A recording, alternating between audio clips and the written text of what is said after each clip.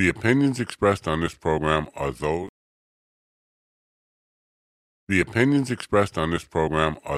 of the host or guest and should not be interpreted as statement of fact. Independent fact-checking and corrections are encouraged. Can we get a cup of coffee in here, please?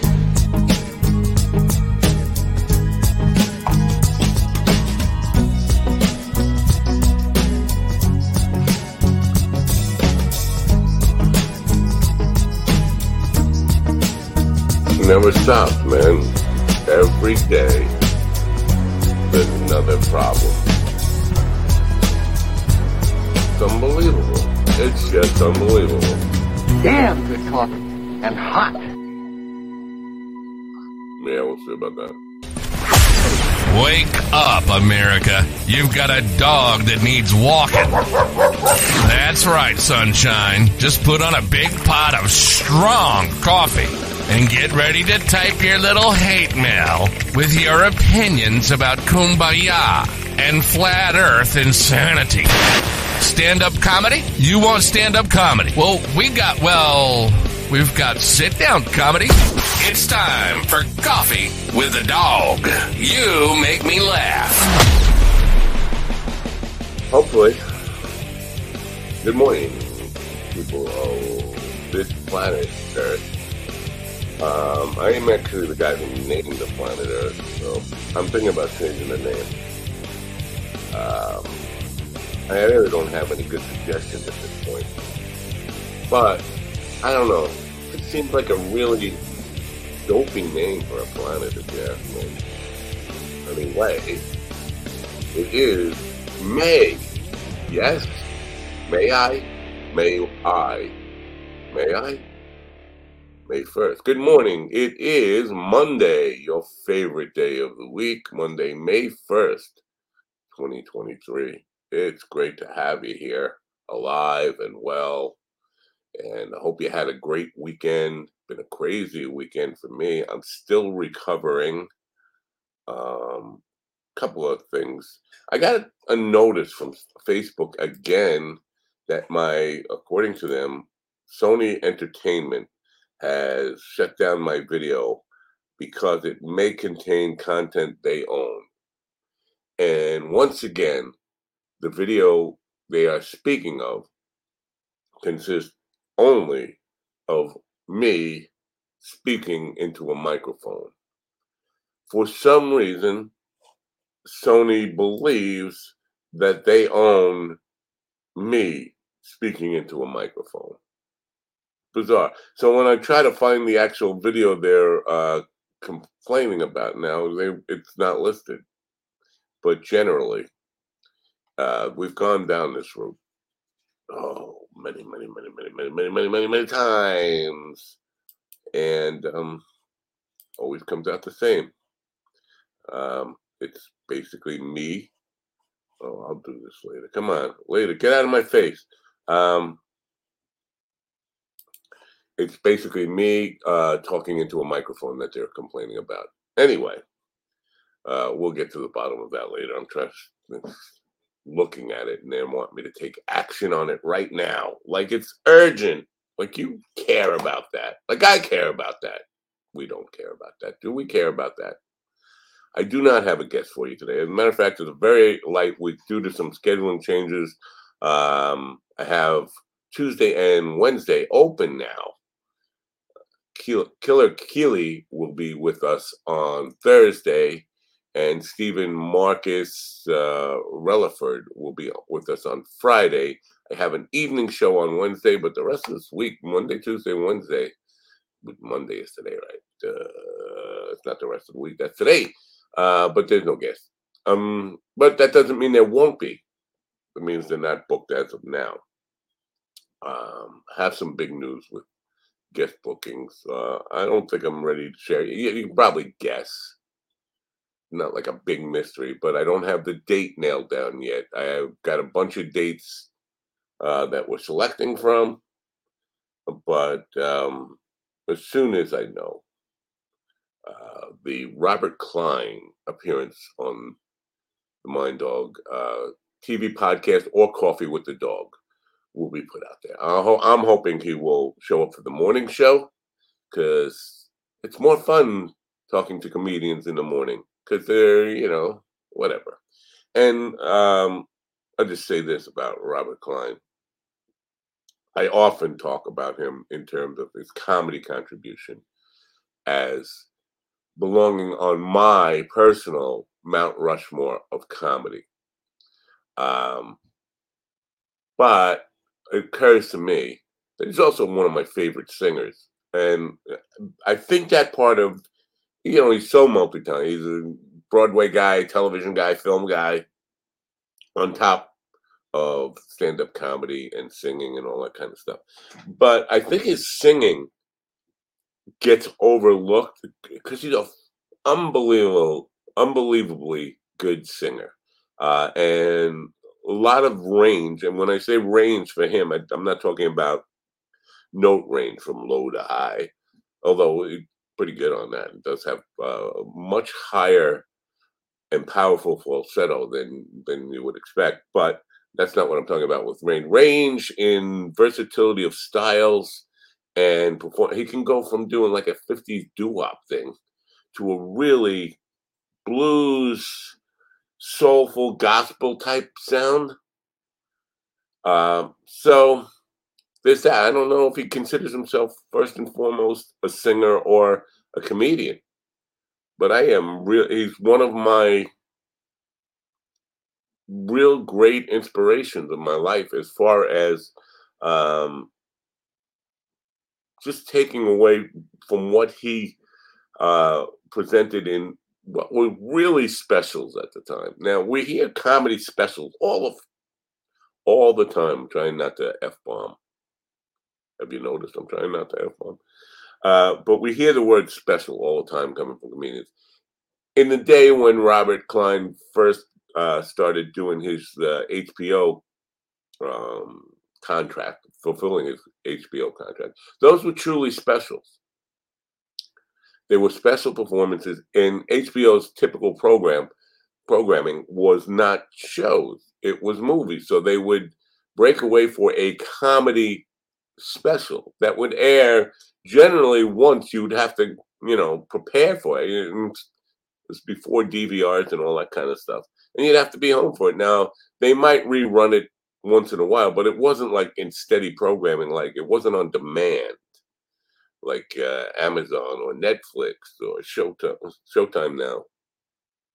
I don't know, can you get that stuff on demand, streaming on demand? Probably. But it was special. A lot of work went into it. And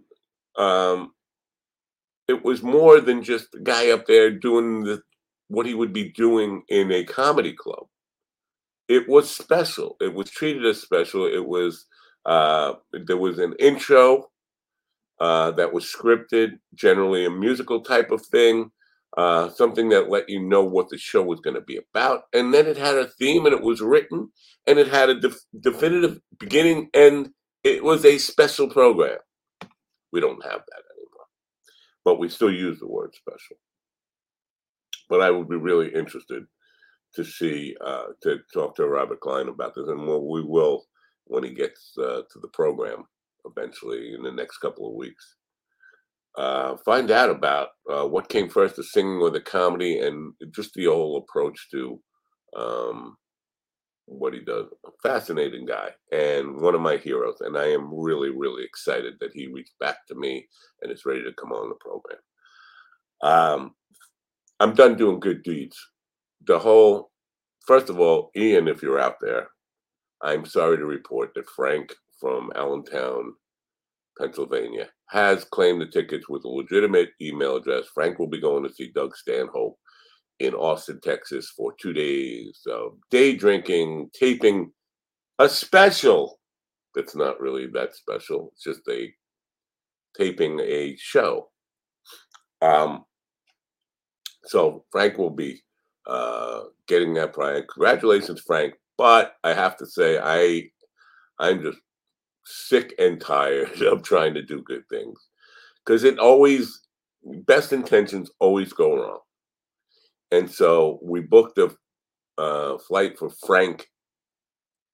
thinking Allentown, Pennsylvania. He would be flying out of Philadelphia, Pennsylvania. Not so. He's going to be moving to someplace in Ohio. So he's going to be flying out of Cincinnati, which changes everything, changes tickets, it costs more money. Thanks to the people at Koa Coffee, by the way, for paying for this thing and making sure. But it's a nightmare logistically for me, and more work that I just wanted to do something nice for people. And it ends up being work. Always ends up being work. But congratulations, Frank. I hope you enjoy it, and I hope we never have a dumb idea. I never have a dumb idea about giving away anything ever again. But I will. Speaking of, I think I pissed Erica Rhodes off a little bit because I want to send my brother to her show in North Carolina Friday night. Again, thinking I'm doing a nice thing. My brother is 70 years old. He's got terminal lung cancer, stage 4 lung cancer. But he's still active and gets around. And he's got a bunch of girlfriends. The thing is, he's got a bunch of girlfriends who are married, which is kind of weird. My mic sounds off. Why might my mic sound off? Let me just see thank you for letting me know about that, Ian. Audio. Yes, that's why my mic sounds. I wonder if checking 1, 2, 3. Is that any better? Are we hearing any better now, Mike? And what's the output? Yeah.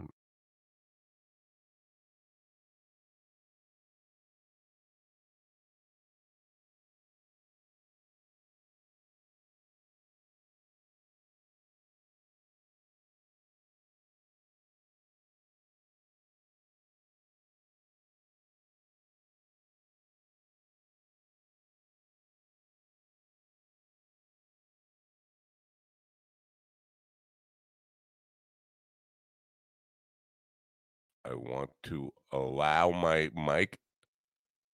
Well, now I'm weird. Now I'm in the dark. What's going on here?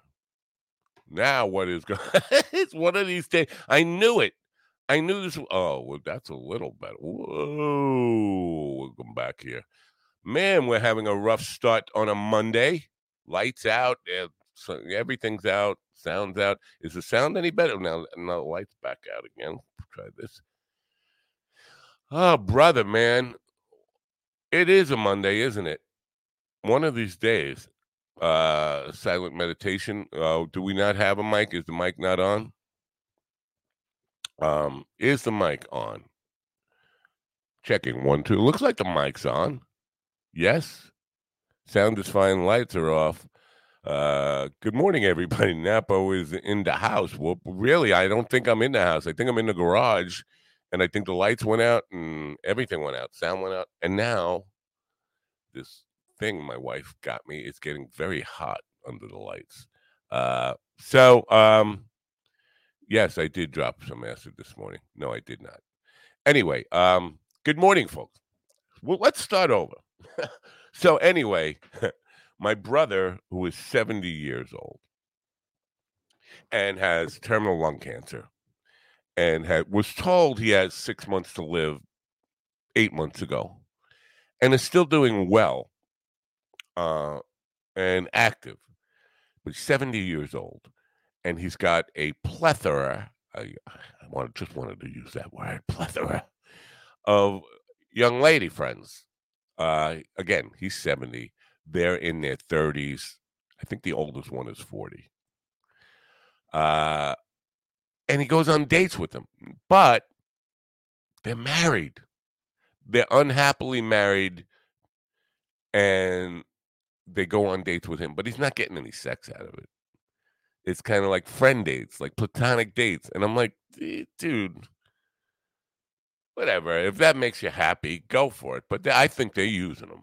They're just using them because they're unhappy, want to make the husband jealous, whatever. It's not cool. So I wanted to send them to see Erica Rhodes. because she was in close to where he lives in North Carolina Friday night. So I bought him 2 tickets, and then all of his married girlfriends had obligations and could not get free Friday night. So, and he did not want to go by himself and couldn't find anybody to go with, and he did not want to go to a comedy club by himself. Like, I understand that because I don't like going to comedy clubs by myself. But now, so he did not go Friday night. Now I hear it was a killer show, but I know from talking to Erica, she does not like when people don't use the tickets. And here I am buying tickets that don't get used. And so I think, I might have burned that bridge a little bit. She might be a little pissed at me. Again, just trying to do something nice for somebody, for 2 people. I was trying to, for Erica to help our show get sold out, and for my brother to get him a night out of his mindset of, I'm dying, and laugh a little bit. And it just doesn't work out. So best of intentions gone to hell. If you're just tuning in, over yesterday morning, Robert Klein, the fabulous, the famous, the one of my personal heroes, Robert Klein, checked in, and we'll be doing the podcast this month, within probably this week or next week or something like that. Probably more like next week. But I'm just as thrilled as can be about that. Ian, if you're out there and you are the one who told me, I believe my sound was out, you might have missed it. Sorry to report, you didn't get the tickets. Frank Esoff from Allentown, Pennsylvania, has claimed the tickets, and this is where I started the rant. I'm done doing nice things or trying to do things for people. Frank lives in Allentown, Pennsylvania. He claimed the tickets. We bought plane tickets out of Philadelphia, Pennsylvania for him, thinking that was the nearest international airport, or where he's going to get a flight to Austin, Texas. Frank claimed, or it turns out when we got his proper email address, he's moving to someplace in Ohio where Cincinnati will be the airport of choice. So now we have to change the tickets, all that kind of stuff. Ends up costing money to change the ticket, all that crap, and lots of logistical work that I'm not cut out for. It turns out I'm not really cut out for anything except this. But so it became a nightmare. And so I'm never doing anything nice for anybody ever again. I will. But this is the mindset I have of today. It's like every time I try to do something with good intentions, it ends up backfiring me. It costs me more money, costs me more time and energy doing things that one thing I don't want to do is spend a Sunday on the phone with Southwest Airlines trying to change a ticket. And the nightmare of that, oh, are you Frank? No, I'm not Frank. I'm trying to change a ticket for Frank that we bought for him. Oh, you can't do that. What do you mean I can't do that? I bought it for him. Oh, we have to cancel the ticket. I'm done. Okay. Saturday, 2 gigs, 3 gigs actually, but 2 gigs that were acoustic gigs for me. And the first gig, acoustic guitar is definitely a different thing for me now. I can play electric because I'm playing leads a lot of times, play with a band, play electrically with the band. Still, I could go 6 hours, no damage whatsoever. I could do a 6-hour gig because no cramping up, no pain, none of that stuff. But when you're doing a solo acoustic gig, first of all, you're playing mostly chords, so you got all these chord shapes going on. You got a lot of this thumb involved in holding chord shapes. I know this is like, what? Who needs this fucking? There goes my first F-bomb of the day. Who needs this guitar lesson at this time of day on a Monday morning? Nobody. But I do kind of need to explain it, why I've got this major carpal tunnel thing going on. So West Hampton Beach Brewing Company, if you don't know, and you're not from the America, the Hamptons should at least give you some idea that there's money involved. It's a money area. West Hampton Beach Brewing Company is kind of upscale. No minorities, very white people, and playing for mostly Gen Z people. I think, right? Gen Z, if you're in your early 20s, that's Gen Z, I believe. Or is that still millennials? I don't know. People in their early 20s, let's just say that. And so, high energy room, and I got to play hard because I'm entertaining people. I'm not happy with oh, that was nice, let's sit here and listen. And that doesn't work for me. If I'm going to play, it's got to be a party. And we're going to get up and dance and sing. And even if it's just an acoustic guitar, I'm going to work to make it a party. And so I work very hard. But then by the end of 3.5 hours, my hand is starting to lock up. And just after that gig, I was just starting to feel my hands locking up. And I'm getting all this stuff. Finished the thing at 6 o'clock. Now I'm an hour away from my next gig, which starts in an hour. So basically, I got to pack up and run as quickly as I can, basically drive a little bit ahead of the speed limit to get to my next gig, which is also an acoustic gig, but it's a duo. Mikey's singing for the most part. I sing lead on maybe 5 songs a night, but for the most part, it's Mikey. And my voice is shot now because I just sang 3 hours, and I'm not used to singing 3 hours. So all the high notes like that I sing are gone completely. If I try to sing a high note at that point, nothing comes out. And my hand's starting to cramp up. So I get to the gig and we do an hour in, and they have food ready for us. Okay. Oh yeah, food. I could eat food. Sure. So we take a break, and we don't normally take a break. But at that point, I tell you, my hands were already starting to cramp up. You could hear my voice was gone at that point. And we still got 2.5 hours to play.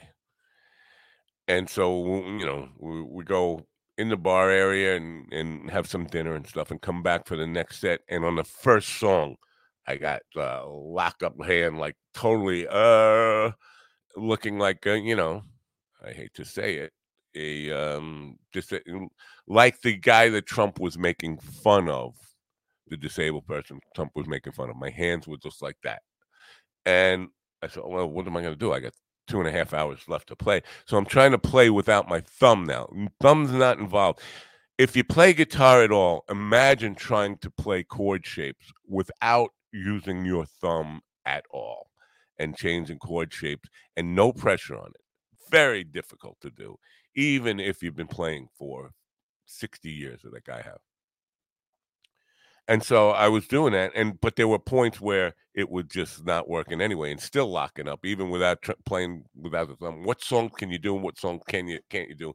Turned out Mikey doesn't have any conscientiousness about what songs are gonna work for me, so he's calling the hardest songs, the ones that are gonna make the carpal tunnel just tighten up completely. At one point, it was just embarrassing. I was like an old man who can't do it anymore. And it was sad. It was humbling. And people were up and dancing. And listen, I will say this. They saw the agony I was going through. I'm literally agony, suffering for my art. Pain, locked up. And the guitar case was not full of tip money. Now, in West Hampton Beach, before I was suffering at all, that guitar case was full of money. I have to say, I was shocked. First of all, the West Hampton Beach gig paid more than I was expecting, which was a nice surprise. And then the guitar case full of money made it a really, a really nice gig. Yeah, it's always good to get paid more than you expect, but then to have, a guitar case full of tip money, yay. Second gig, I'm suffering from my arm. I'm like Quasimodo. I'm looking, I'm locked up in pain, almost in tears to get through the set. I think we got $5 in tips. And Mikey, you can have $5. Okay. Now that gig ends, and I got to go play bass with a young, 30-something, but young for me. It's like half my age. Rock band, hard rock band, but I'm going to play bass, and bass is different. At least you're not holding chord shapes, and your hand gets to move a little bit. And so playing notes, but there are some of these harder rock songs, and this was an original band, and some of their songs are really hard with the either slapping, thumbing, picking. So this hand starts locking up. My fingers start locking up on this hand. This hand's doing better now, and now I'm in pain here. And they asked me, "Can you help out on the vocals anymore?" Well, I would love to, but if you got a note down here, I could sing because this is as loud as I can. This is my range right here. This is the highest note I'm gonna sing. And so, all that done. Gigs are done. 3 in a day. Get home and everything is locking up on me. My back is locking up on me. Both arms are locking up. My legs are locking up on me. I'm an old man. And I think I cursed myself because earlier in the day, Hack Oddity, Andy Baker, was talking about buying a hot tub. And he said basically it's become his whole personality now. He loves this hot tub. And I said, well, the cure for that is to drink whiskey with an ugly woman in a hot tub, because at that point you will have sex with that ugly woman and you will blame the hot tub for you are having sex with that ugly woman, and you will never do it again until you come home beat up from a gig and need a hot tub. And this was my case. Late Saturday night, I was in agony and needed the hot tub. So I get in the hot tub, just taking a bunch of edibles that I had bought that day. Now, the edibles were a mixed bunch of edibles, and perhaps, the confession is coming, Scott. I'll tell you about the ugly woman in the hot tub. Listen, it wasn't a crime. Maybe a little bit of adultery, but not with this wife. So, okay. Maybe a little bit. Where was I? Oh yeah, in the hot tub and edibles. Now, here's the thing: if you've been in a hot tub, you probably know this. Alcohol, probably not. It's going to be very intensified depending on how hot the hot tub is. And my hot tub is hot. So you don't want to do alcohol in there. But edibles is a new thing for me, really. And first of all, I looked at these, and when I got in the store, and first of all, I don't know if you could see this. It says $30 there. I don't know. Can you see that? It says $30 on the bottom, which the guy charged me $40. I'm a little pissed about that. But it says 100 milligrams each. 100 milligrams each. Each tablet, 100 milligrams. I thought it said 10 milligrams. I ate 10 of them. That's 1,000 milligrams. Plus 2 peanut butter cups that were 50 milligrams. So that's 1,100 milligrams of edibles in the hot tub. And if I tell you, I know that God exists now because he came to me and he said, "Mine Dog, you look ripped, man." Did you read the label correctly? And I said, "No, God, I thought it said 10 milligrams." He said, "Well, you better check again, dude." Um, and so uh, I almost drowned in the hot tub, of course. No, no, I thought that too. Maybe 10. You didn't say maybe 10 milligrams each. No, they are 100 milligrams each. um, and yeah, I thought 10 milligrams each, and I questioned him about that. No, and then right on the label it says each gummy contains 100 milligrams Delta 9 THC, 10 milligrams of CBD each one. So there I was, blitzed out of my mind, in the hot tub and unable to even move because everything in my body was like cramping up and so I think time distortion and all that stuff. I think I was in there for about 2.5 hours, and then I got out and I tried to go to bed. And that was not working because the world was spinning, hallucinations and whatnot.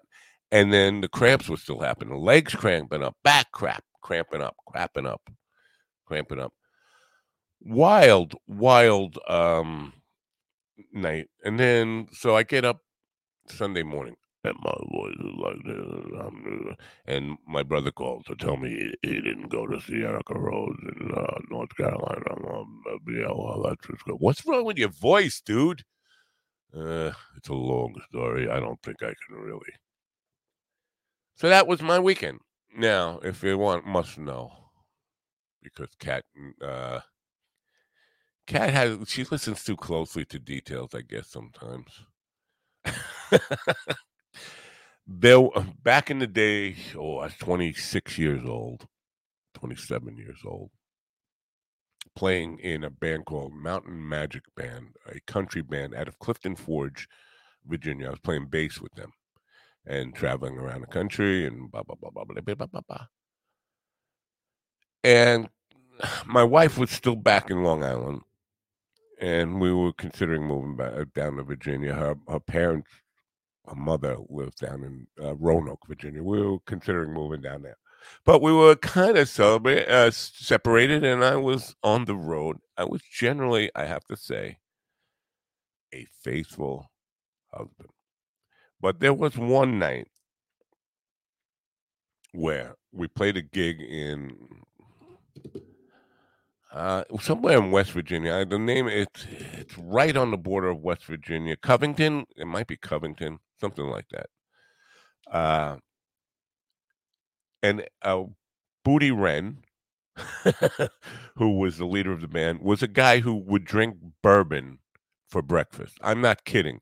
Like if you had a shot glass of orange juice, with your breakfast in the morning, Booty would have a fifth of bourbon. Like I have my coffee, a fifth of bourbon the moment he got out of bed, and sit there and drink it within a half hour. A fifth of bourbon for breakfast, and not let it affect him. But this was a road gig, and he was drinking heavily, and he was like determined to get the Yankee drunk, and got me drinking bourbon. And so I was a little bit already drunk, and when I got in the hot tub and passed me a bottle, and lo and behold, this hot tub was at this woman's house who was a big fan of the band, but she was obese, not pretty, in fact, ugly. She was an ugly woman. And normally, being a married man, and I was still a handsome young man at the time, if I do say so myself, maybe a little bit ego driven, But I was a handsome young man. There's no doubt about it. I wasn't always an ugly old man, to believe it or not. I would not partake in a fat, ugly woman offering me sex in a hot tub. But bourbon in a hot tub, it can mess with your judgment a little bit. And so I did. I did a bad thing. I did a very bad thing. And I still feel like I need a shower 40 years later. It was just like, and one of those things where regretting it so hard, suicide was not out of the question.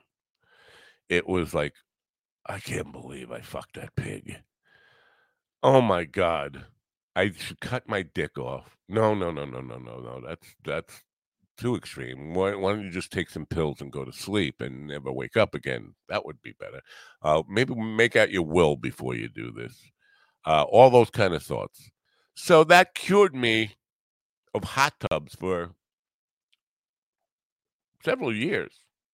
Because I never, in those days, I did not need therapy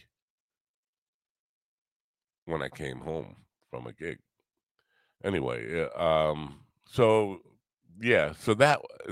that's a confession, really. I mean, I guess that is a confession. But the point I'm making is, if you're finding yourself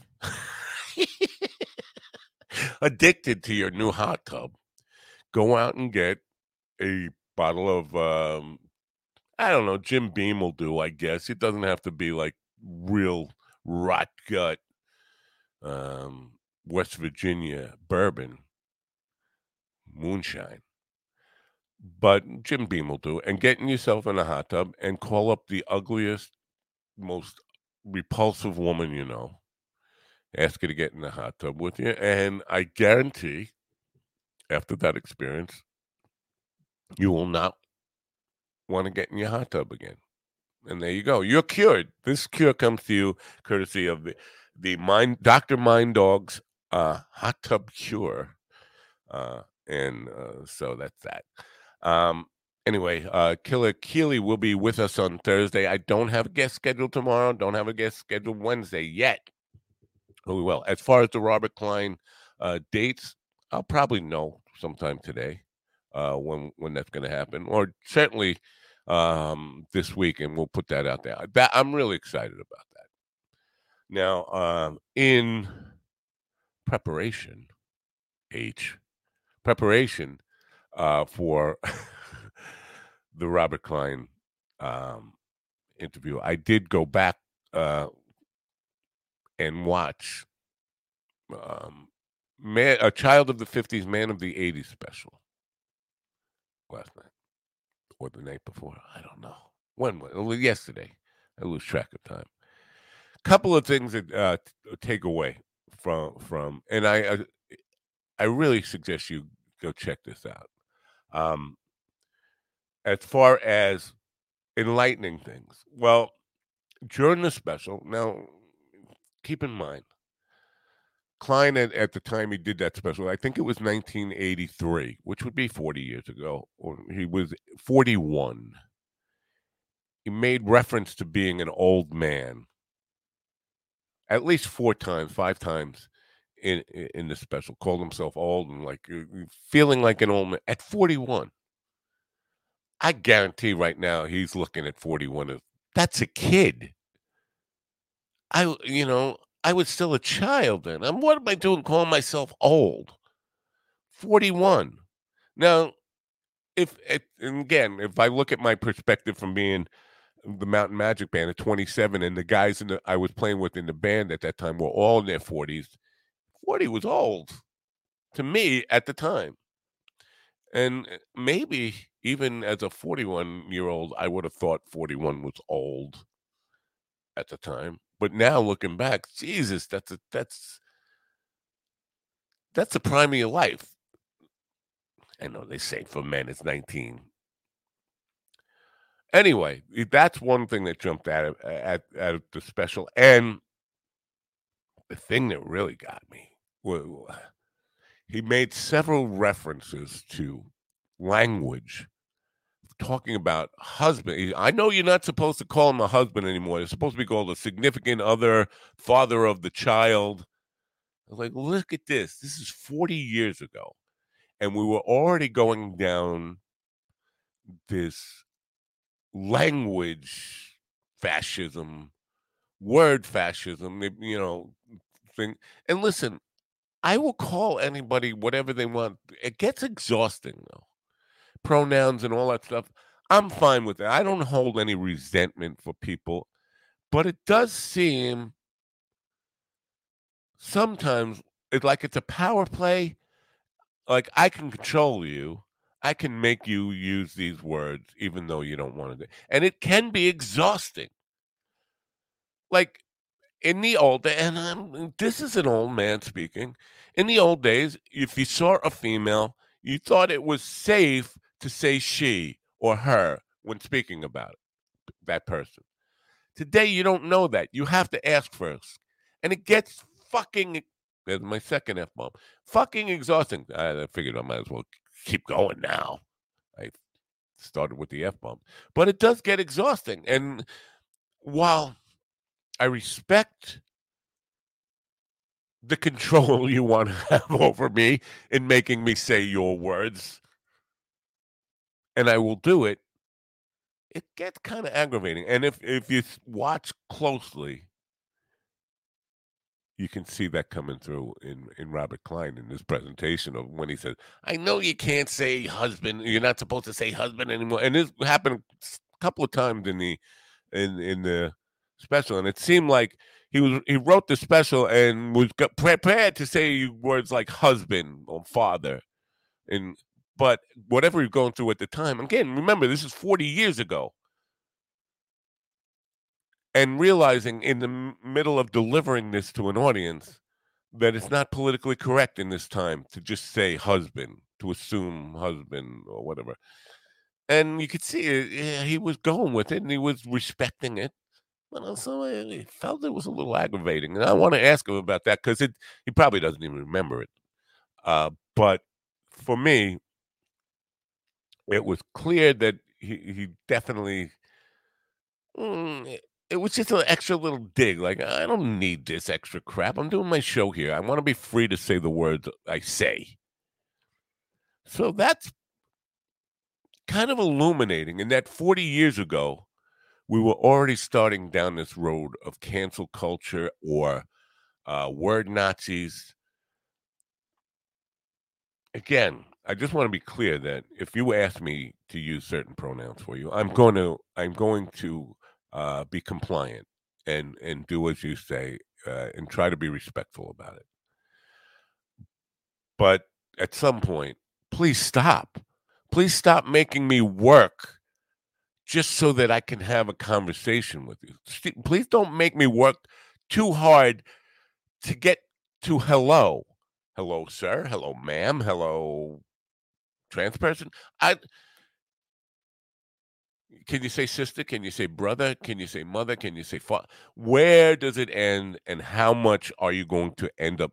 In the end up, before I die, by the time I die, I'm assuming saying hello, figuring out how to meet somebody and say hello and make their acquaintance.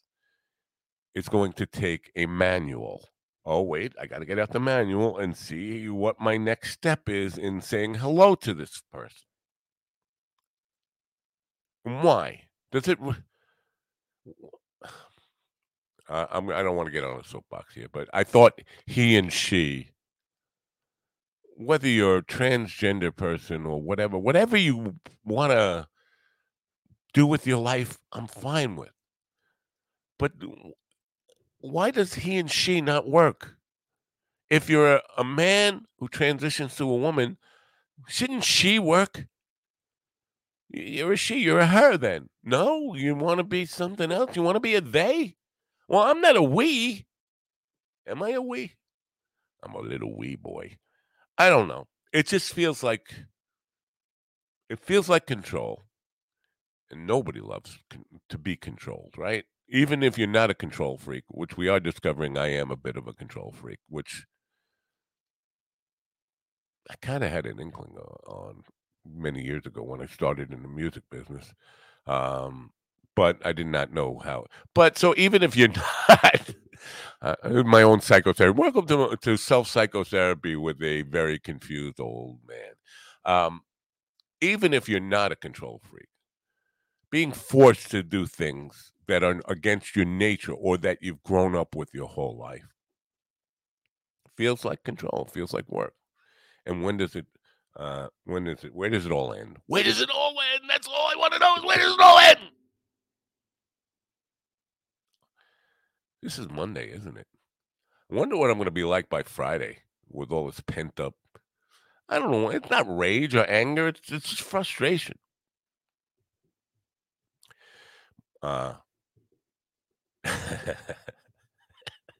So that's that. Now the other big takeaway from Robert Klein's special called "Child of the '50s" and "Man of the '80s" is how much work he put into it. There was no crowd work. It was a show that had a very clear introduction, a theme, and a meaning to it. Again, child of the '50s, man of the '80s. It was about his life and his progression from the '50s through 1983 when the special was produced, and how the world had changed and the world that he grew up in and how things had changed. And just talking about, you would never have that kind of situation where you were struggling how to address somebody as a father or a mother or a husband or a wife or whatever in the 1950s. He was born in 1942, so the world had changed a lot. And so, there was that, and there was some history to it. But it started with a song that he wrote. I don't want to give the whole thing away, but it starts with a song that he put a lot of time and energy and effort into to write and produce a bit and a song, very well produced song, in his old high school, or a set that looked like his old high school, because he did go to his high school and walk through the halls and stuff. With a vocal group, an a cappella vocal group, and so a lot of work went into it. And then he comes out and he does this stand up for about 45 minutes, and then brings out the full band. And the band plays and he's still doing stand up while the band is setting up, and still doing some jokes, musical jokes and stuff like that. But it was a very well scripted and planned special, produced. What you see now is far less work.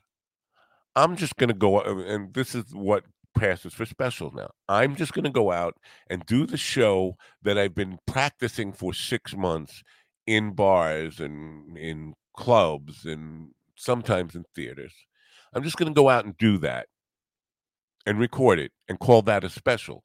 And oftentimes, and we talked about this last week with Jonathan Flanagan, there's no ending. It's like, oh, that's all the time I have. Thanks, you guys were great. And they leave the stage feeling like that's it. Even with, you go to a concert, the band knows what song they're going to end on. They're going to end on a song that makes you want to bring back an encore, all that. It's all planned. And there's a big show, Costanza, show business ending. Thank you very much, ladies and gentlemen. That's the show. Good night. But too often in today's comedy specials, it's, oh, I'm out of time. It could be, I haven't even gotten to the real punchline, whether it's a tagline or what, of the bit I'm working on. I just ran out of time. So your hour's up. Thanks for coming. Now, that's not a special. That's a guy who was doing his bar show, his club show, and just, wasn't paying attention to the clock, let pieces go too long. None of that in the old days. The curmudgeon old man talking about the good old days. Yeah, these kids, they don't know comedy specials. In my day, a comedy special meant you actually scripted the thing out. And I hate to sound like my grandfather. I hate to be that, but there is something to be said for what I'm saying here is the idea that if you're going to call it a special, make it a special. Put some thought into it. Have a theme. Have an idea that makes it special, not just a show that you did in a comedy club the night before. Only difference is cameras are rolling. That doesn't make it special. And if it's available everywhere, anytime, forever, it's not special. What makes it special is Saturday night, show Saturday night. You got to be home to watch it. It's not going to run again for maybe 6 months, a year. You're not going to get a chance. This is special. I don't know. Paul P. Good morning, Paul Peters. Specials used to be special. We have to be honest about that. It used to mean something more. Absolutely. Absolutely. Kat says, I'm special, but it's not the same meaning. No, it is the same meaning because on the bus, they will play Robert Klein and George Carlin and Richard Pryor and Freddie Prinze. Real special. They will play that for you on your special bus. So it is kind of, I'm sorry. Is it wrong? Can we joke about the bus in 2023, or is that politically incorrect? You can't make jokes about the special bus anymore. Am I breaking the law? Am I doing something politically incorrect? Am I to be shamed and outcast? And Paul, by the way, you should be back on the show sometime. I miss having you on the show, and you should be back on the show at your earliest convenience. So that's all. That's all I want to say about the Robert Klein thing. Because I want to talk to him so bad I can taste it. I mean, really, really. Not to disparage any of my past guests, because I love them all. And I said that this is a privilege for me. Most people, if they get to meet comedians for like a meet and greet behind the thing, it's usually get tops 2 minutes of their time and dismissed and never get to talk to them again. I have a real honor and privilege of getting to talk to some of my heroes, musically, comedically, for an hour or more. And sometimes they come back. They enjoy it was painless enough for them that they decide to come back. So that's a privilege for me, and I don't take that lightly. Robert Klein is probably, and again, not the most significant guest I will ever have, or at least to date. And I see, how much I am a fan of Doug Stanhope. I could go down the list. Erica Rhodes, all the people that I am. Mark Farner and Kenny Arnold. I mean, Jesus. Or if I start going down the list of the most impressive and starstruck impressions from the guests I've had, there's a lot of them. But for me, and because of the time and place I grew up in, and because he changed the way I approach songwriting in a big way, Robert Klein is my great white whale. There she blows. I say that now. I'll talk a little bit about that because in the special, Child of the 50s, Man of the 80s, I believe that's where he premiered the song, The Bronx is Beautiful This Time of Year. And it's meant to be a little bit silly, but to me, holy crap, is it a beautiful song. And people laugh. If you watch the special, when first time he gets to the line, but the Bronx is beautiful this time of year, which is the hook of the song, the audience laughs. And while I understand the joke, I get the joke, because people don't think of the Bronx as a beautiful place. Still, there's part of me saying, what are they laughing at? The Bronx is fucking beautiful sometimes. Especially 1983 was still Fort Apache. And there were bad parts of the Bronx. But I guarantee if you were in the Bronx on a June day in the summer and it was a perfect day in certain areas of the Bronx, there was a majesty to it. and I'm not just talking about the Bronx Zoo, which is a beautiful place in itself, but areas around the Bronx that were just plain gorgeous. And that time of year, to me, it was one of the most beautiful songs ever written, pieces of poetry, lyrically heartfelt for a guy who grew up in Bronx, talking about traveling, being on the road as a working comedian, traveling and performing in those days, a lot of colleges and things like that, and getting to see every city in America, every cities around the world. But the Bronx is beautiful this time of year, like a raw, heartfelt sentiment that to me was really true. And here's the audience laughing at it because in a way, and I get that it is a joke, but in a way, it's not a joke. In a way, it is so fucking, is that four F-bombs, profound and heartfelt that it meant something to me. And I remember going back we had a band rehearsal the next night. And I said, I want to change everything about the way I write songs. Because without that real heartfelt emotion at it, it's just trying to write a pop song for money.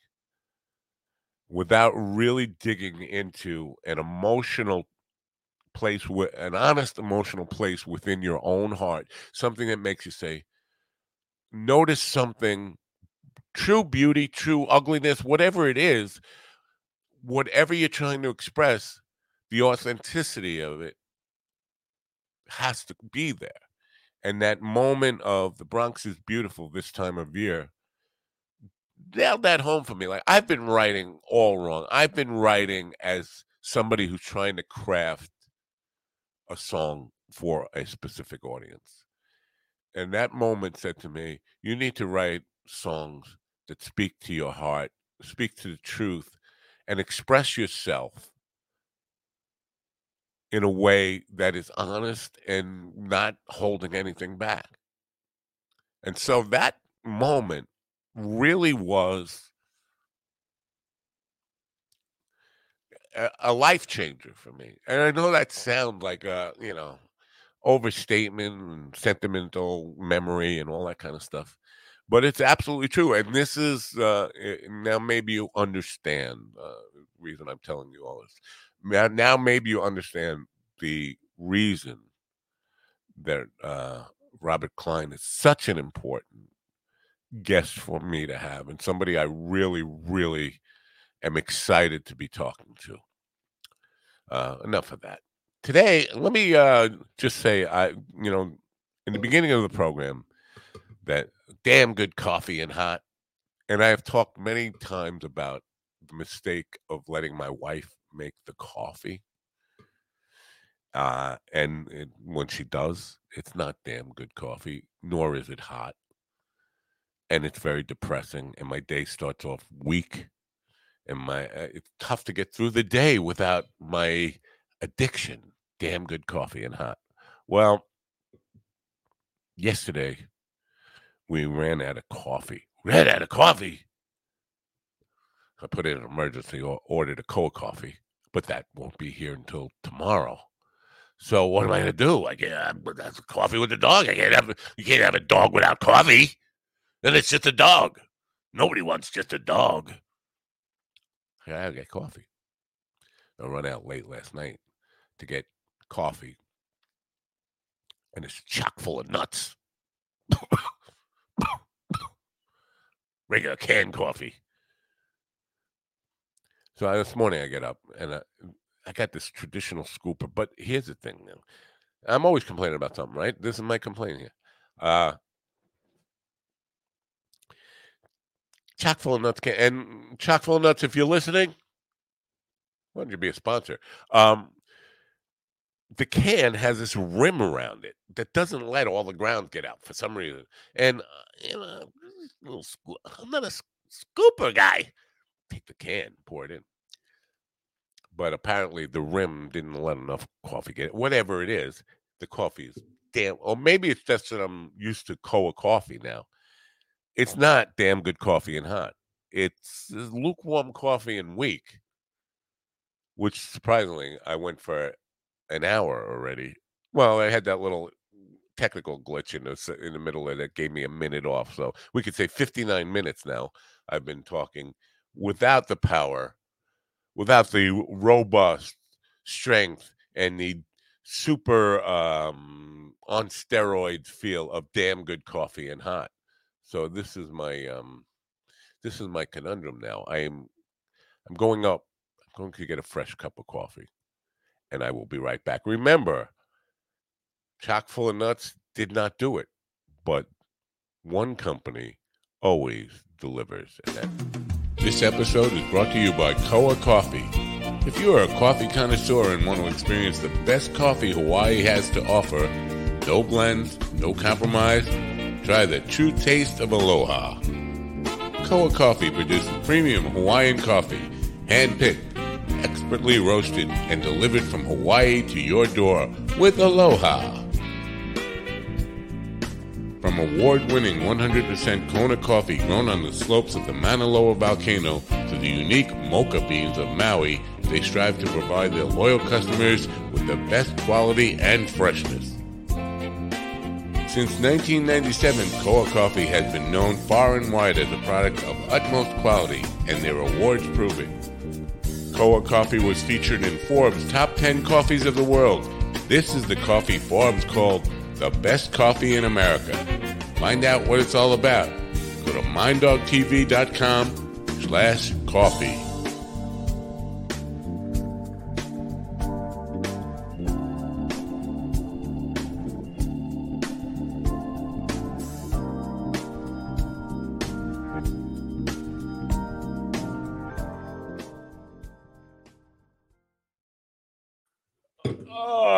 Just in the nick of time. How about headphones? That would help. Oh, yeah. We're going to try this to see if it's damn good coffee and hot. Now, this is a different pot. It's still chock full of nuts. So it's not Koa. Tomorrow, the Koa will be here, and life will be good again. A little better. Not Koa. Get yourself some Koa coffee. Don't be like me. Don't allow yourself to run out of Koa coffee. Anyway, not time to bat. Not time to shit. Can I say shit? It's I don't know. What have the rules changed? Can you say that on the air? Anyway, I'm over my limit of F-bombs today. Just want to say the latest issues with Andy, in my opinion, and I have not been keeping up for the last month or so. I completely admit that, but in my opinion, this was the most recent one on Friday was the best one ever. Now, maybe I just feel like Andy brought new energy, new excitement, because I think the Matthew McConaughey thing is really something that resonates with him.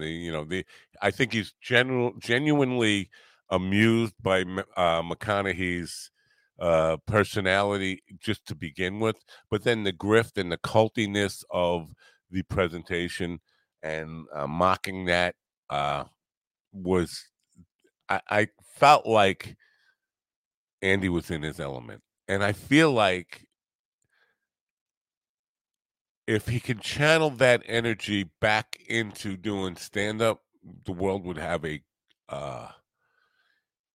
we'd have something to be grateful about, because I really feel like, we miss, I know he's done one show with Billy Wayne recently, but we miss Dumb It Down for the Mass. We miss Andy Andrews, the performer.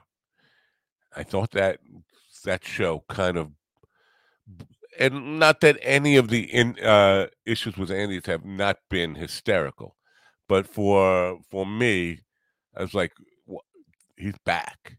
He's back. He's back, and he's healthy, and he's got something that he really feels a connection to talk about, like something that motivates him to want to be funny again, want to be into it. And so, for me, if you haven't caught it yet, I don't want to spoil it too much, but issues with Andy that came out on Friday. Good stuff. Now, I will say on the McConaughey stuff, I've never, ever been a fan of people selling you a roadmap to a happy life. Or even if it's come on a road trip with join our cult, come to our seminar, come to our workshop, and you could the clearest sign of grift or salesmanship, which I hate, and I think you're all in tune to this. Most people are. When somebody starts, it's called price conditioning. The perceived value of what you're going to get, $97 million. If you sold all this stuff retail, it would be $240 billion. Of course, I'm exaggerating. But the final price, if you act today before the clicker ends or timer ends, you're going to get the whole thing for just $19.95. That shit stinks. It reeks to high hell of griftsmanship, of con artistry, of bullshit. And first of all, the moment you see Tony Robbins, Dean Graziano, Marie Florio, whatever that other jerk was, probably new to the scene or new to me, I haven't been following it. Whenever you see those people involved with something, it's grift. It's nothing but con artistry. It's selling you crap. Now, what are you going to get if you go on the road trip with these people? Well, first of all, you're going to get a lot of judgment. If you want judgment, come here. I will judge you all day long, and I will tell you everything that I think, and I will do it for free. Anybody who needs, I'm putting this out there because this is the major get that you get for your dollars when you buy into the McConaughey cult program. It's judgment. We're going to tell you what's wrong with you. I'll do that for nothing. I mean, call me up. Call me up. I will berate you. I will tell you you're stupid. I will tell you, you're following the wrong path. You're doing things the wrong way. Because look at me. I know. But so that's the number one thing you're going to get. Second thing you're going to get is how I am successful. The first is the judgment against you, everything that's wrong with you. Now here's everything that's perfect about me. This is how I became rich and famous. This is why I'm excellent. And a lot of look at me, I am great. Tony Robbins pumped me up. I got rich and successful. You know how but they never say this. But yeah, it's true. They did get rich and successful. All of them. But they got it that way through mostly lying, cheating, con artistry. They don't want to tell you that. But they are also pitching a higher road that they didn't truly take themselves. And, all of the fake it till you make it stuff, which is a lot of what Tony Robbins' methodology or platform is built on, to fake it till you make. That's a lie. It's being dishonest to yourself. And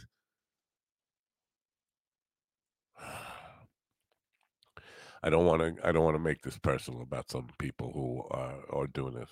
It comes back to what I've been saying, the affirmations and all that stuff. Just tell yourself that you're on the right path. If you just keep at it, don't quit. Just keep doing it.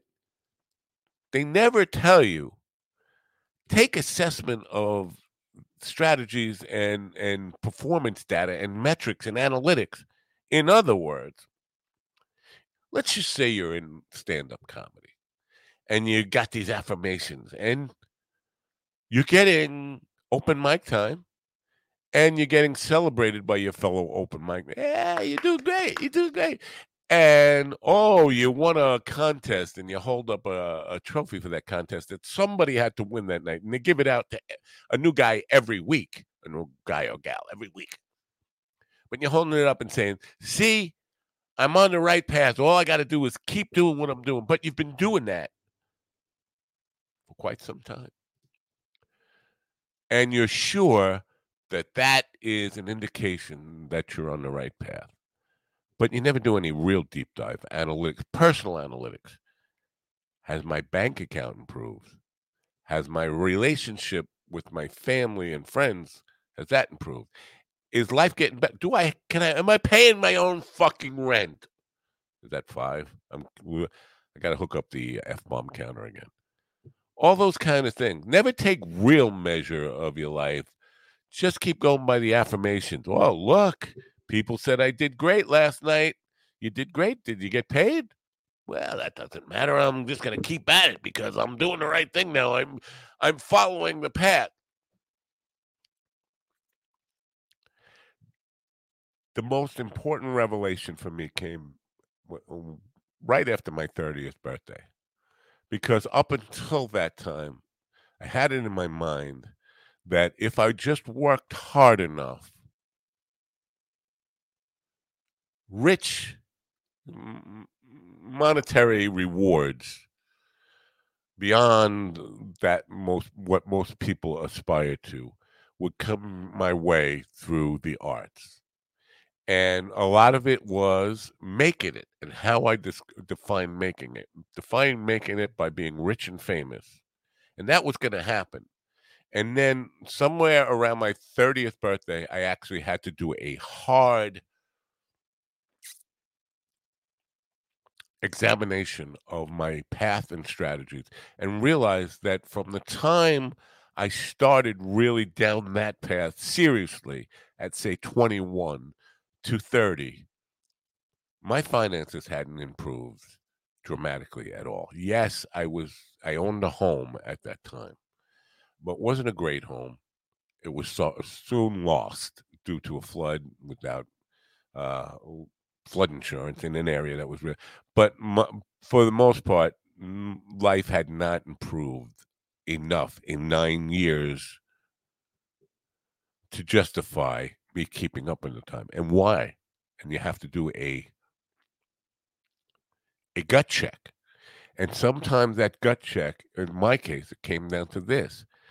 There are people who are born and meant, and then maybe it's not destiny, that's not what I'm talking about, but people who, first of all, have the talent, the born with a talent that you don't have. Wait a minute. I'm untalented? That hurts. Yeah, but it's true. You were born with a talent. And Simon Cowell used to say this. Cruise ship talent. You were born, local club talent. This is the talent you can strive to. This is where you're going to. This is where you fit in the entertainment food chain. You are the wedding guy. Sorry, I know that's not what you want. You want to be the Bruce Springsteen, or you want to be the Rolling Stones, or you want to be Led Zeppelin, or you want the big stage. That's not you. You got to go to the mirror and say, hey, guess what? There's no place for a bald 30-year-old with no talent on the big stage. Doesn't mean you can't make a good living doing what you love to do on your level. But at some time in life, you have to make an honest assessment of your abilities, talent, drive, business savvy, political skills, because all of those networking skills, people skills, all of that plays into how far your craft can take you. And yes, to some extent, if you buy into that, I'm not a big stage person, you are limiting yourself in your belief, and therefore creating, to some extent, that destiny. But if you lie to yourself and tell yourself you're a big stage person, you're going to miss even the middle stage where you belong or the lower stage where you belong. You're going to miss out on all that because you're trying too hard to be something you can never be. Oh, do I have to say goodbye to Gov? No, I still have a half hour. Yeah, I forgot to set my alarm on that. Govs needs to be off the air at 10:45 every day here, Eastern time. And just had a moment of panic. Oh, am I past time? Am I killing one of their shows? I think I would hear about it. I think they'd call me up. So anyway, the whole grift behind the Tony Robbins thing is just it's that. It's they never tell you to stop believing in unrealistic things or stop believing that you are destined or have the ability. It's like if I take a sporting analogy, you're not a Hall of Famer, dude. You're never going to be a Hall of Famer. You want to be a bench player, you want to be a role player, know your place, know where you fit in, know what you really can contribute. And Seinfeld said this in a thing with Howard Stern. He said, find your tolerable torture. Because it's all fucking torture at the end of it. I'm not even going to keep counting the F-bombs now. Fuck it. We're down F-bomb alley. Know your acceptable torture. Find your place, because it is, no matter what, if you look at any of the people you think are great superstars, there is an aspect of what they do that they hate. Whether it's keeping the band together, whether it's dealing with the record companies, whether it's dealing with ticket sales or any of that stuff. The biggest stars in the world have a task, a chore, a part of their being that is bullshit, that they don't want to do, that they don't want to put up with. That is fucking torture. I'm just now that I've freed myself from the F-bomb thing. And it's just about finding what's your acceptable level of torture in anything. But also knowing that no matter how hard you try, because this is where the grift is, the Matthew McConaughey's, the Tony Robbins, the Dean Graziano's, this is where they all fail to tell you the truth. That not everybody can be a Hall of Famer.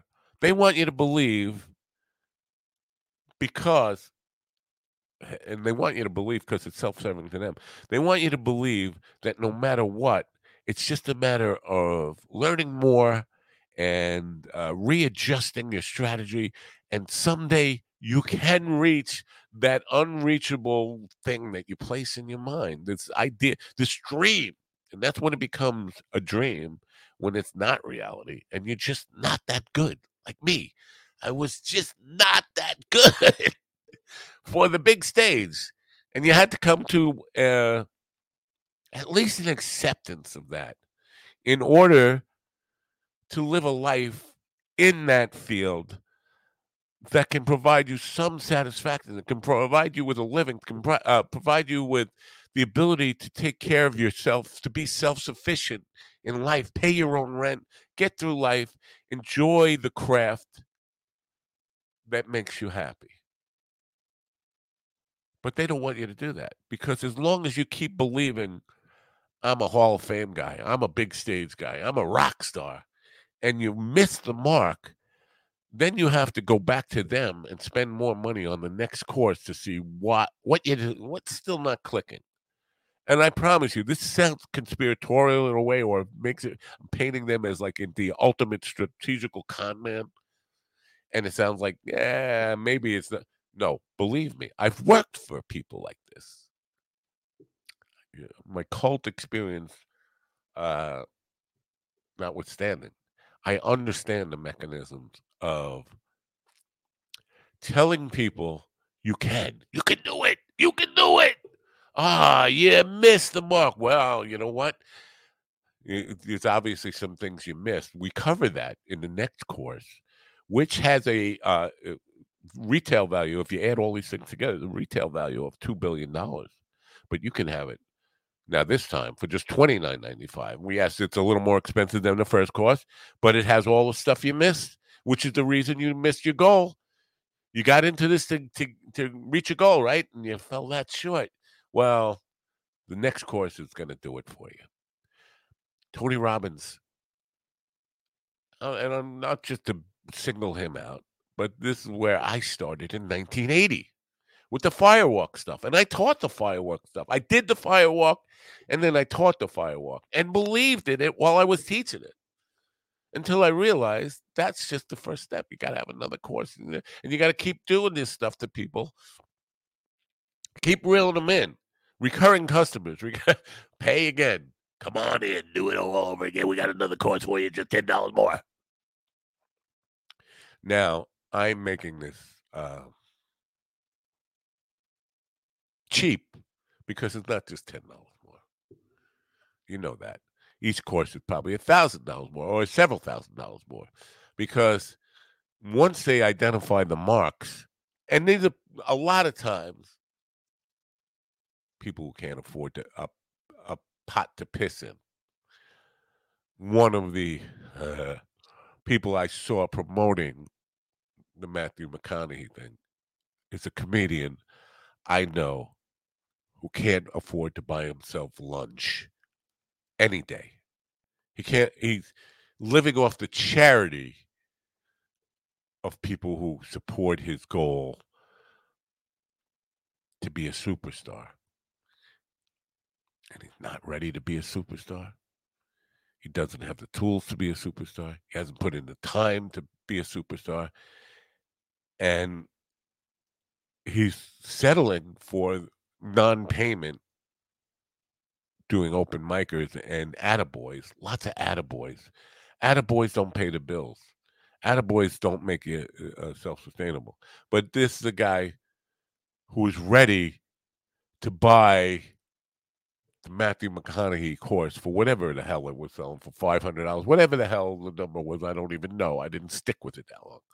But he's going to borrow money from his friends to take this course because this course is so important. It's going to change his life. It's going to make him who he wants to be. It's going to make him, give him the power to reach his dreams and be the man he always wanted to be and live the life he always wanted to live. And then he's going to be $500 in debt or whatever the course costs, so that he has to borrow from friends to get him through this course, only to find out he's still doing open mics without getting payment. Now, we could talk about how to change the paradigm for comedians, because nobody should ever work for nothing. If you're not good enough to get paid, you really shouldn't be out. And this is a whole, where do you learn the skills to actually be worth getting paid? Well, you have to have a mechanism to do that. You have to there has to be an avenue where you can perfect your, or work on your craft to get good enough to demand pay. But once you, and that's what open mic nights really are about, you know. But at the end of the day, once you decide that this is going to be your living, you have to get to a point where I'm not doing it for free anymore. And I know, here's the biggest part of it. You would never see Paul McCartney, Bruce Springsteen, Jackson Brown. I'm just trying to name my musical heroes. If you want to come up, Ed Sheeran, if you want to come up to today's audience, you'll never see Taylor Swift going to an open mic night and performing for free. I know in comedy, this is where it gets really tricky. You will see some of the superstars, some of the people who are high demand, doing it. And to me, that sends a message to the people on the bottom that say, well, if Mark Norman can go work for free, then what am I worth? You have to know your worth, first of all. If you believe, and if you've made a commitment that this is going to be your life, when you want me to perform, this is my number. Otherwise, I'll stay home. Because if you allow people to continue to keep taking advantage of you, I'm not saying if there's a cause, don't get involved, or if something you believe in and you want to lend your time. But if you allow people just to rape you, don't be surprised when you get raped a lot. Um, and I never understood how it developed that way. It's the only, not the only, it's the only one that allows it to go on so long. Listen, all the arts have a uh, break-in requirement that you do some slave work while you're while you're learning your craft. All of them, whether it's music, acting, all of it requires some level of no pride whatsoever, no pride in yourself, no demanding to be paid. But if you're doing it for years and years on end, you have nobody to blame but yourself. You've accepted this now. You've accepted non-payment. You've accepted. Bob Ross used to say, "Sell your paintings. Sell your fucking paintings." He never said fucking. I said fucking. If you keep track at home, that is 7 billion f bombs now. Sell your paintings. Nothing will help you improve your craft more than knowing that people valued it enough to put their hard-earned money down to watch you do it, or listen to you do it, or be part of the experience. People going into their pocket and taking money they worked. You can count the hours if we're bake down their hourly rates. How many hours I worked to be able to pay to see you. That's value. You have value, people. Coming back to my experience this weekend with the West Hampton Beach gig, there is no doubt, and I'm not, a person who just lives for the dollar. But there is no doubt that gig was especially rewarding to me because I got paid more than I had contracted for, and I contracted for a good deal. I got paid more than the good contract I had negotiated. I think there was a mix-up between the club owner and I was subbing for Brother Dave, by the way, and it was Brother Dave's gig, and he couldn't do it. He had another gig. He put me on this one, and we discussed what the pay would be, and I negotiated a decent amount. And when I got there, the guy paid me more than I actually negotiated for. It was like, wow, this is a good gig. And then to have a guitar case full of tip money. It's not about the money. It's about, wow, these people appreciated me enough and saw enough value in my performing for them that they reached into their pocket for their hard-earned money. And listen, West Hampton Beach, maybe their money, it's possible that their money was not that hard-earned.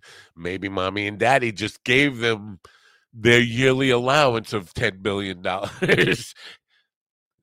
West Hampton Beach. It is what it is. But still, they valued it enough to give away, put their money in my pocket. I was juiced after that. And I'm thinking, and the fact that they were responding to original music that I wrote, not just cover music, said to me, well, that's rewarding. It says that it validates you, not for the dollar amount, but for the fact they were willing to sacrifice those dollars because they appreciated the art that you brought to them. And that's how you grow. That's how you get better.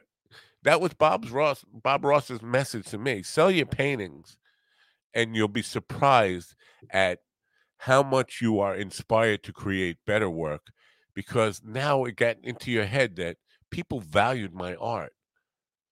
I can do this, and I can do it better, and I can give them something to really value. Oh, really? You paid that much for my art? Well, I'm going to show you what I can really do now. If that's what I would, it's that whole mindset change. I'm worth it. My art is worth it.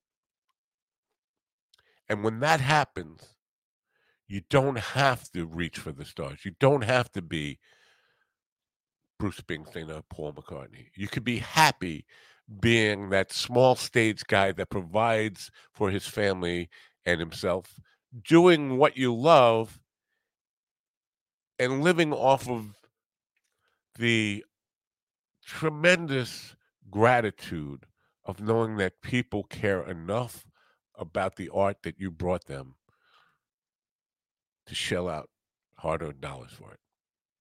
Or even mommy and daddy giving dollars, in as the case may be. I don't know that for a fact. But I guess that's my soapbox thing for this morning. We are an hour and a half into it. I guess that's a good place to end. I'm still booking guests for the rest of this week. I will let you know when Robert Klein's going to be on. Hopefully I'll know that today.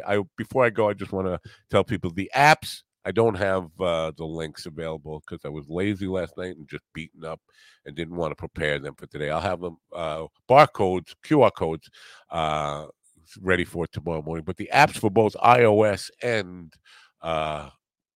Android are now available for Mind Dog Radio. I hope you will first go download my app. It costs nothing. It's absolutely free. Doesn't take up a whole lot of space on your phone. It's a very lightweight app. Download the app and leave me a review, a positive review. Say it's the best app that you've ever had. And it will do a lot to support what I'm doing here. And I hope you will support what I'm doing here. There's no shame in asking for support. There isn't. Please support me. Please support me. I don't mean take me in. I'm not going to move in your house and raid your refrigerator. I just mean do something that costs you nothing, maybe takes 20 seconds of your time, and helps the program out a little bit. Go download the app and leave me a positive review. Tell your friends about it. Tomorrow I will have QR codes up everywhere that make it easy to just go directly to the app store of your choice and get Mind Dog Radio. Look for it.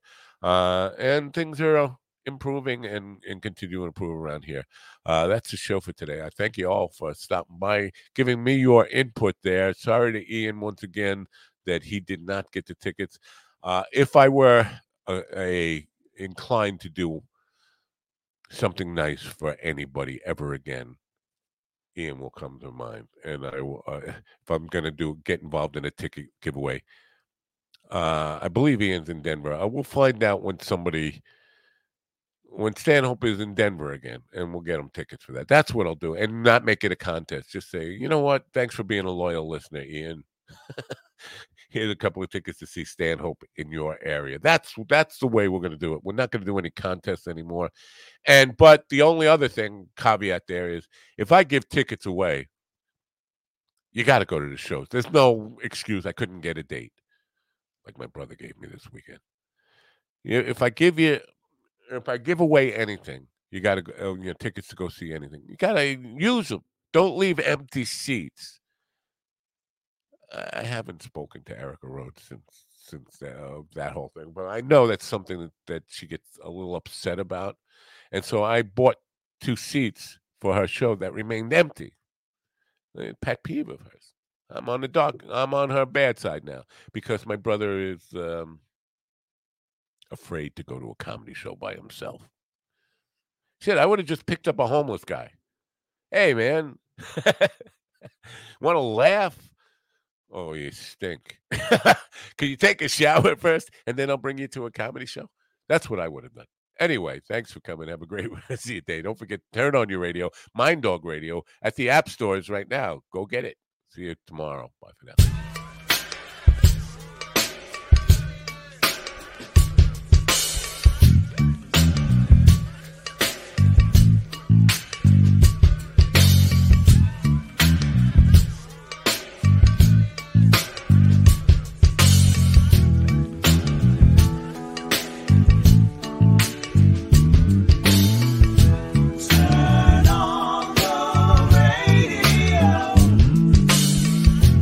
I